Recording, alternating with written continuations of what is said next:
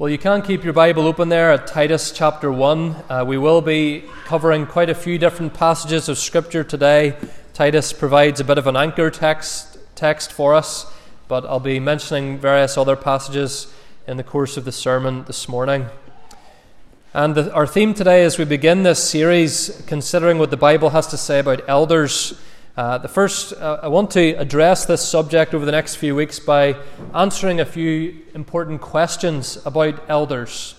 And the first question I want to answer today is, why is this important? Why is it important that we know what the Bible says about elders? Why is it important that we have elders? Well, I wonder, has anyone ever asked you what the name of our church means? If they did, I hope you will be able to explain it to them. The word Reformed refers to what our church believes. We believe the Bible, and we seek to do everything in our worship and in every other part of church life according to what the Bible says. That's the word Reformed. The word Presbyterian describes how our church is organized. It comes from the Greek word for elder or elders, and it simply means a church that is led by several men. A church led by several men. So that's what the name of our church means. And I mention that because it should bring home to us the fact that when we talk about elders, when we consider why elders are important, we're not dealing with something trivial, something of relatively little importance that we can take or leave in church life. So important a topic is this that it's referenced in the very name of our church. That's how important we believe it to be. And it's important not just that churches have one man to preach, it's important that they have several men to lead together. In fact, for about the first 80 years or so of the existence of Reformed Presbyterians in Ireland, there were no teaching elders, what we today would usually refer to as ministers. For 80 years, there were no full-time ministers in the RP Church of Ireland, but there were ruling elders, men who organised worship, prayed with and for church members, and taught the Bible amongst the home groups or the fellowship, the societies as they were referred to. Sadly, the role of church elders is badly misunderstood today in the wider Christian church and beyond the church as well. Some people don't really know what an elder does, apart from maybe that he stands beside the preacher during communion, or that he shakes your hand on the door on your way in. Some churches foolishly appoint men as elders simply because they have been in the church for a very long time, or because their father was an elder and their grandfather was an elder. And in those churches, the role of an elder is really just an honorary role, recognizing that you've been very good at coming to church for a very long period of time. Some churches have women as elders and ministers, and we'll consider over the next few weeks in due course why we don't have women as elders or ministers. Many churches have simply abandoned the practice of having elders. Other churches, such as the Church of Ireland or the Church of England, do not have elders in any meaningful sense. They opt instead for a completely different form of church government. So why do elders matter? Why does it matter so much that part of our name means that we are an elder-led church? And why do all of you as members in this church need to very carefully and prayerfully consider in the weeks ahead who should become elders in our congregation? Well, I want to try to answer some of these questions this morning, and you've had the sermon outline in front of you for 2 weeks now, so you're very well familiar with where we're going.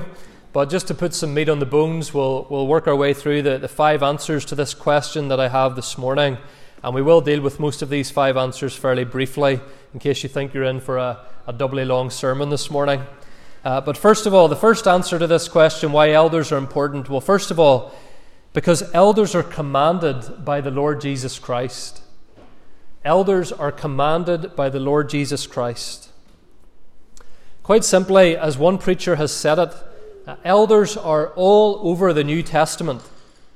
You can hardly turn, certainly once you get into the letters, the epistles of the New Testament, you can hardly turn a page without finding reference. You can hardly find a congregation mentioned in the New Testament without mention of the fact that that church has elders. The Bible uses a handful of different words to refer to the same job. And boys and girls, these are the words that you're trying to unscramble this morning. So if you have the sheet in front of you, so you'll hear most of them in pretty quick succession in the next few moments. But there are various words used in the Bible to describe the same job in the church. There's the word overseer or bishop, depending on your translation. There's the word elder, and there's the word pastor. Pastor is just another word for shepherd. And in the New Testament, very clearly, each of those different words refers to the same thing, refers to the same job. And it's important to say as well at the outset that whilst elders have different roles within their congregation, they share the same authority and they are in the same office.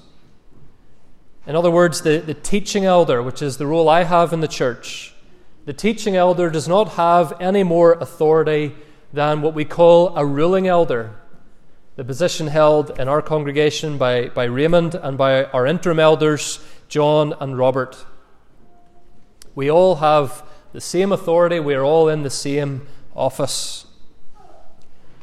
Our tradition in Northern Irish Presbyterian circles is to refer to the teaching elder as the minister, because he ministers the word, and to the ruling elders simply as the elders. And that distinction isn't wrong. It reflects the fact that we carry out different roles, and Paul talks about that in 1 Timothy 5:17. But although we have different roles, we are in the same office. We're not really in the habit in our church culture of referring to Pastor Philip or Pastor John or Pastor Raymond, but that's what every elder is, a pastor. And we'll think more about that in due course. So elders, pastors, whichever word you prefer, they appear all over the New Testament. And that, quite simply, friends, is because the Lord Jesus Christ has commanded that they be put in place in the church, that they be the ones to lead the church. The primary leaders of the church after the resurrection of Jesus and his ascension into heaven, the primary leaders of the church were, of course, the apostles. But the apostles were in a unique position. The apostles were eyewitnesses of the risen Jesus, and they were personally appointed by the risen Jesus to their role as apostles. And so that office has since long ago died off. But with an eye to the future, the apostles appointed elders as the leaders in every church that they planted. Titus 1 verse 5, Paul says to Titus, "This is why I left you in Crete, so that you might put what remained into order and appoint elders in every town as I directed you." So Paul says the first thing that Titus was to do in Crete was to make sure that there were elders appointed in however many congregations there were on that island. In fact, in Titus chapter 1 verse 1, Paul describes himself as a servant of Christ, appointed specifically, he says, to seek the welfare of God's people. And so in the course of wanting the welfare of God's people in Crete, one of the first things Paul does is he commands that elders be appointed. We read earlier from Acts chapter 14, we saw how Paul and Barnabas, having preached the gospel and planted churches all along southern Asia Minor, in Lystra and Iconium and Antioch, they go back to those churches. They don't just visit them once and go away. They went back and visited each one of them again. And when they went back, they appointed elders in each church. It says, Acts 14:23, when they had appointed elders for them in every church, they committed them to the Lord with prayer and fasting. In Acts 20 verse 17, as Paul prepares to leave Ephesus after a 3-year ministry there, he calls the elders for a final meeting. And he says in Acts 20 verse 28 that it was the Holy Spirit who made them overseers of the flock. Or listen to how Paul begins his letter to the Philippians. Philippians chapter 1, verse 1. To all the saints in Christ Jesus who are at Philippi, with the overseers, or the elders, and deacons. So friends, it's assumed, it's the accepted pattern of the New Testament church to have elders, and if necessary to help the elders as well, to relieve some of the burden of work of elders, deacons, leading the church. Where does this pattern come from then? It comes from the Lord Jesus himself, because the apostles were personally appointed by the Lord Jesus. They carried out everything that the Lord Jesus had commanded them to do in the early days of his church, and this was part of his will. Ephesians 4 verse 11. I know I'm giving you a lot of references, but I think it's important just to get a well-rounded view of this from the New Testament. Ephesians 4:11, and he, that is Christ, gave the apostles, the prophets, the evangelists, the shepherds or pastors and teachers to equip the saints for the work of ministry, for the building up the body of Christ. So Jesus himself is the good shepherd, and he has appointed other under-shepherds, shepherds under him, as his leaders in the church. And so, friends, the appointment of qualified elders is the will of Jesus Christ for his church. It's what he wants us to do. It's what he's commanded us to do. And therefore, it's what we should do. Elders are commanded by the Lord Jesus Christ. Secondly, elders are set apart by the Lord Jesus Christ. Elders are set apart by the Lord Jesus Christ. The office of elder isn't just a New Testament office. It's actually a far more ancient office than that. In Exodus chapter 3, verse 16, when God first sent Moses to the Israelites in Egypt, he said, "Go and gather the elders of Israel together and say to them, the Lord, the God of your fathers, has appeared to me." So as far back as the Israelites being slaves in Egypt, they had elders. Now possibly those elders were not ordained men in the formal sense that we have now, but they were recognized leaders amongst the people. And then, of course, we read from Exodus 18 earlier, and we saw how Moses added to the number of elders in Israel and gave them authority alongside him to share the load of caring for the people and sorting out some of the disputes amongst the people and bringing God's word to the people. A good reminder that it's good to listen at times to the advice of your father-in-law there in Exodus chapter 18. So the office of elder is a long-standing office. And it's an office, friends, to which men called into it are set apart. They are specially set aside to do that work. Another word used for that is they are ordained for the work. And maybe that's another word that you hear used in church circles sometimes, and you think, well, what does that really mean, that word ordained? Ordained simply means set apart. Someone is picked out from the group to do something that the rest of the group does not have to do. When the Old Testament priests, the Levites, when they officially began their work as young men, they were set apart through the laying on of hands. Some of the other priests would come and symbolically lay their hands upon them and pray for them. And that was public demonstration to everyone else. These men are doing a job that most of the rest of you are not going to be doing. An important job. And similarly, the New Testament continues that pattern of the peers, the other elders, laying their hands on those who are set apart. 1 Timothy 4:14, Paul reminds Timothy, a young and inexperienced pastor, that he was prayed for. He says, when the elders or the presbytery laid their hands on you, when they ordained Timothy. I can remember my own ordination very clearly.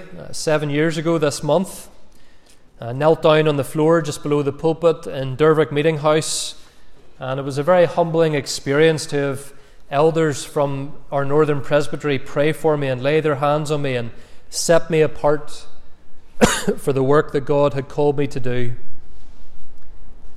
An ordination is wonderful and joyful, but it's also very serious and solemn. It's a reminder to everyone who witnesses it. This man is being called to do an important, demanding, wonderful work. A work that most other people will not have to do, but a work that this man must do. It's not just a task to be ticked off, becoming an elder. It's not an achievement to be proud of in the ordinary sense that we talk about that. It's a calling to be thankful for. It's a calling to which a man is set apart. Elders are commanded by the Lord Jesus Christ, and they are set apart by the Lord Jesus Christ. Thirdly, why is this important? It's important because the office of elder has been given authority by the Lord Jesus Christ. The office of elder has been given authority by the Lord Jesus Christ. Now, please take note here, friends, it is the office, not any man in and of himself, who holds authority. Let me try to explain what I mean by that. Imagine you're driving in your car and a policeman or a policewoman stops you at a checkpoint on the road some dark winter's night. I'm sure some of you over the years have experienced that in Northern Ireland. And the police officer wants to check, he wants to look at your license, wants to ask you where you've been and where you're going. Well, you can't start asking that police officer how many GCSEs he or she has, or what score they got on their police training exams. They wear the uniform, they have been given the authority, and so that authority, the authority of their office, must be respected and obeyed. And friends, there is a very real sense in which when your elders speak to you directly and ask you to do something or change something in church life, they speak with the authority of the Lord Jesus Christ, and so they should be obeyed. Some people have the idea that elders, church elders, are like members of parliament. In other words, they represent the people. You know, the elders represent the people of the congregation to the rest of the elders or to the minister. In 2017, the Westminster Parliament in London voted overwhelmingly to allow the government to begin negotiating Britain's exit from the European Union. Many of the MPs who voted to do that did not want to do it. They were against Brexit, but they represented hundreds of thousands of people who did want them to do it, and they had to vote as the people they represented demanded. They were representing their people. Elders are not like that. Elders do not represent the people of the congregation to the other elders. They represent Christ to the congregation. Elders are to declare Christ's words to the congregation. They are to display Christ's character to the congregation, and they are to carry out Christ's will amongst the congregation. Paul says in 1 Thessalonians 5 verse 12, "We ask you, brothers, to respect those who work hard among you, who are over you in the Lord, and who admonish you. Hold them in the highest regard and love because of their work." Notice he says that, because of their work. Not because they are the smartest or the wealthiest or the most accomplished members of the church, but because of the work that they have been set apart to do, the work of representing Christ to the congregation. Hebrews 13 verse 17, "Obey your leaders and submit to them, for they are keeping watch over your souls." Again, notice it's because of the work that the elders do that they are to be obeyed and respected. And so, friends, the church is not a democracy. There are some democratic aspects to church life, but the church is a monarchy. Christ is our king, and he has appointed elders to represent him to his subjects, and to do only what Christ himself wants done in and amongst and for his church. Now, please don't misunderstand me. This is not to say that elders just do not listen or pay any attention to the opinions and the needs and the concerns of the church. Of course not. We'll think much more about that in weeks to come. What kind of shepherd would it be who didn't care about what's happening in the lives of his flock? but elders do that by and under the authority of Christ. And so, friends, if you're a member of this church and your elders tell you that they would like to see you more involved in church life, or if they encourage you to be present at every worship service, not just for the sake of more numbers, but for the sake of your own soul, if your elders come to comfort you or guide you with Christ's word, if you hear of your elders going after stray members of the flock and urging them to come back, or even if your elders on occasion have to exercise the most strict forms of church discipline, then elders are to be respected and they are to be obeyed. And you should consider their exhortations and their encouragements as coming from the Lord Jesus Christ himself. Fourth reason why this subject is important: because those who hold the office of elder are accountable to the Lord Jesus Christ. Those who hold the office of elder are accountable to the Lord Jesus Christ. First of all, every elder is accountable to all the other elders. I'm accountable to our interim session, and of course our session is accountable to our presbytery is accountable to our synod.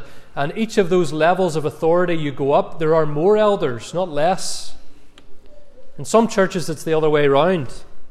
The higher up the church you go, the fewer people there are in charge until you get to a pope or you get to a human head of state. But again, friends, that is not the biblical model. We want more accountability in church, not less. And this is why elders and their families are visited, just as every other family in the church should be visited ordinarily during the course of the year. This is why in our denomination every congregation is visited by our presbytery, and questions are asked of the teaching elder and the ruling elders and the deacons and the church members. And ultimately we are accountable not just to our human structures in the church, but accountable to Christ. And this balances, of course, what we've just said about the authority of elders. Yes, elders carry the authority of their office, but that authority must not be abused or poorly used. Elders will have to give an account for how we have acted in the office to which Christ called us. Listen to the rest of Hebrews 13, verse 17. Obey your leaders and submit to them, for they are keeping watch over your souls as those who will have to give an account. Those who will have to give an account. And so whichever of you men become elders, you will have to give an account, as will I, to the Lord Jesus Christ himself for how we have carried out our role in that office. And Christ will not ask us, men, were you popular? Did you make sure and keep up the numbers in the membership roll? Did you keep everyone happy all the time? No, he will ask us, were you faithful to my word? Did you feed my sheep? Did you rule well? Did you sacrifice your time and your comfort out of concern for my sheep? Elders will have to give an account. I will have to give an account. And so this should eliminate any hint of pride in a man who holds this office. In everything he does and in everything that an elder fails to do, he needs to remember that he will give an account to the Lord Jesus. That is a solemn thought for any elder or potential elder to consider. So why is this important? Because elders are commanded by the Lord Jesus Christ. Elders are set apart by the Lord Jesus Christ. They are given authority by the Lord Jesus Christ. They are accountable to the Lord Jesus Christ. And fifthly and finally, friends, because elders seek the good of the people of Jesus Christ. Elders are to seek the good of the people of the Lord Jesus Christ.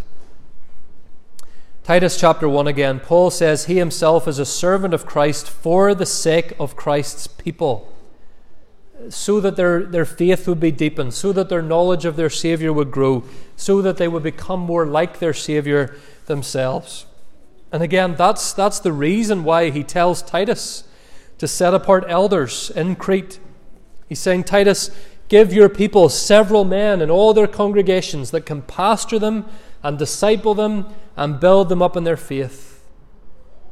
That ultimately, friends, is the task of elders. Whether they're visiting the bereaved, whether we are explaining the gospel to a new convert, whether we're teaching a Bible class or just explaining the Bible one-on-one to someone more privately and quietly. Elders exist to strengthen the faith of Christ's people. And so, ordinarily, if all things being as they should be, it is a wonderful blessing for any congregation to have a team of elders like that. I had that in my last congregation.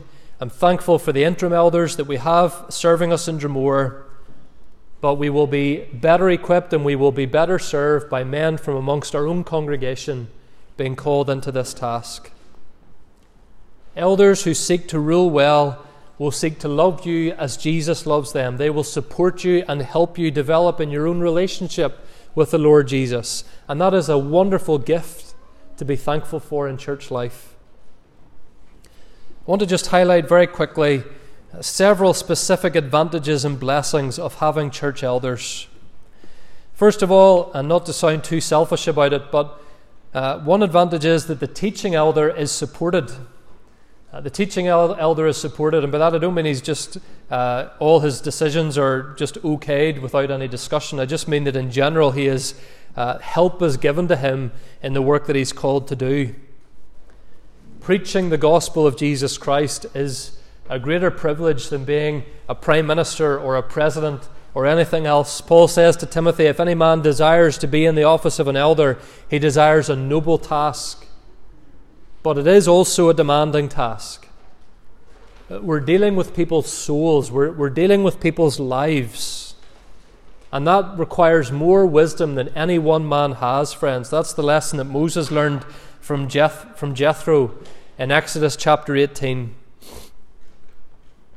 And I've mentioned already, the New Testament always talks about elders, not just an elder. It's never singular in the New Testament. It is always a shared role.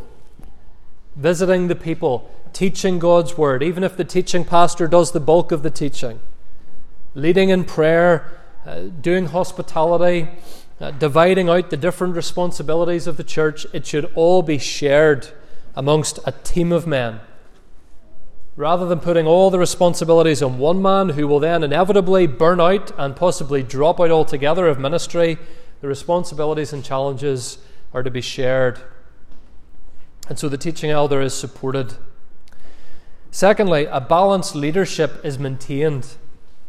A balanced leadership is maintained. A team of elders will, by God's grace, make up for each other's weaknesses. It's the same on a football team or a rugby team. I'm sure many of you enjoyed watching Ireland's fantastic victory yesterday. And in any kind of team, you have different strengths and different particular gifts. And those strengths complement one another, and they balance out maybe the weaknesses that each member has as well. One writer says, with a team of elders, extreme ideas are tempered, harsh judgments moderated, and doctrinal imbalances corrected. In any session, any team of elders, there are some who are more patient than others. There are some who are more organized than others. Some are good public speakers. Some even can preach occasionally.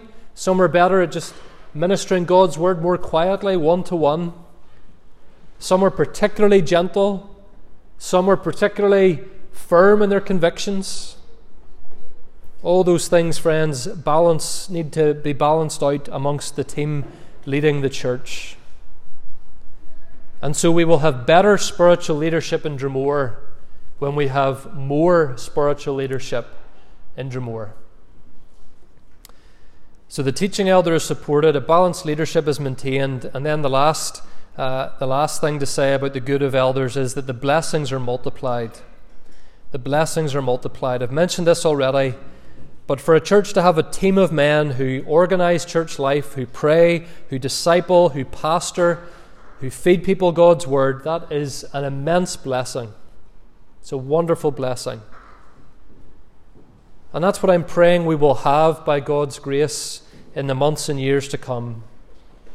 Several men, maybe 3, 4, 5 of us, who can work together, pray together, and disciple this little church family in Drumore. I don't intend, and I've already spoken about this with our interim session, I don't intend on throwing a huge to-do list at any elders that are ordained in our congregation in the near future. Of course, there are things that they will need to do. There are things we will need to discuss and plan for. There will be meetings to attend. But more than anything else, what I want to do, if and when we receive new elders, is to take time together to pray, to train, to listen to the experience of our interim elders for a little while, to figure out together the best ways and best times for us to bring God's Word into the lives of our membership here in Drumore, how to most effectively minister the Word to one another. Jeremy Rinn, who's written an excellent little book on church elders, it's part of the 9 Marks series, and he says in a 9 Marks article about elders, what is the point of that elder's hospital visit? Or why does he spend an evening with the couple devastated by infertility? Or have breakfast with the elderly man who recently lost his wife of 50 years? Certainly he is there to encourage and comfort these hurting church members, but he should also be there to promote spiritual growth. So instead of only asking, how are you feeling? And is there anything the church can do to help? A discipleship-minded elder will tactfully ask questions like, what do you think God is teaching in your life during this difficult experience? Has God shown you something about himself in the midst of your suffering? He will not only pray for healing and comfort, but also for God's refining, sanctifying work. That is the purpose of elders, friends, to make disciples, to encourage the flock, to bring them God's Word, and to show them the Saviour. The more elders we have in our church who are able and willing to do that, the more blessing we will experience. And let me say to you today, some of you men, maybe you believe that God is calling you to this work, or you're at least open to the possibility that he is. But maybe after reflecting on these things today, you're having second thoughts. Maybe you think, well, I wouldn't do that job perfectly. There are areas of my life that are not Christ-like. Well, friends, there are no human elders on this earth who can't also say that. There are no perfect elders. You certainly do not have a perfect teaching elder. I've only been here a year. If I haven't disappointed you yet, I will at some point in the future. I'm sorry in advance. There are no perfect elders. But the hope of the church is not in human shepherds. It's in the chief shepherd, the Lord Jesus Christ, the shepherd who gave his very life on the cross for his sheep. And that is the message that Christ sends every elder to proclaim. Perhaps to some of you today, even who have not yet put your trust in this shepherd, I would urge you to do that today. Begin following this shepherd. And having done that, receive the teaching and pastoral care that your chief shepherd provides through the under-shepherds, the human shepherds that he appoints in his church. Amen.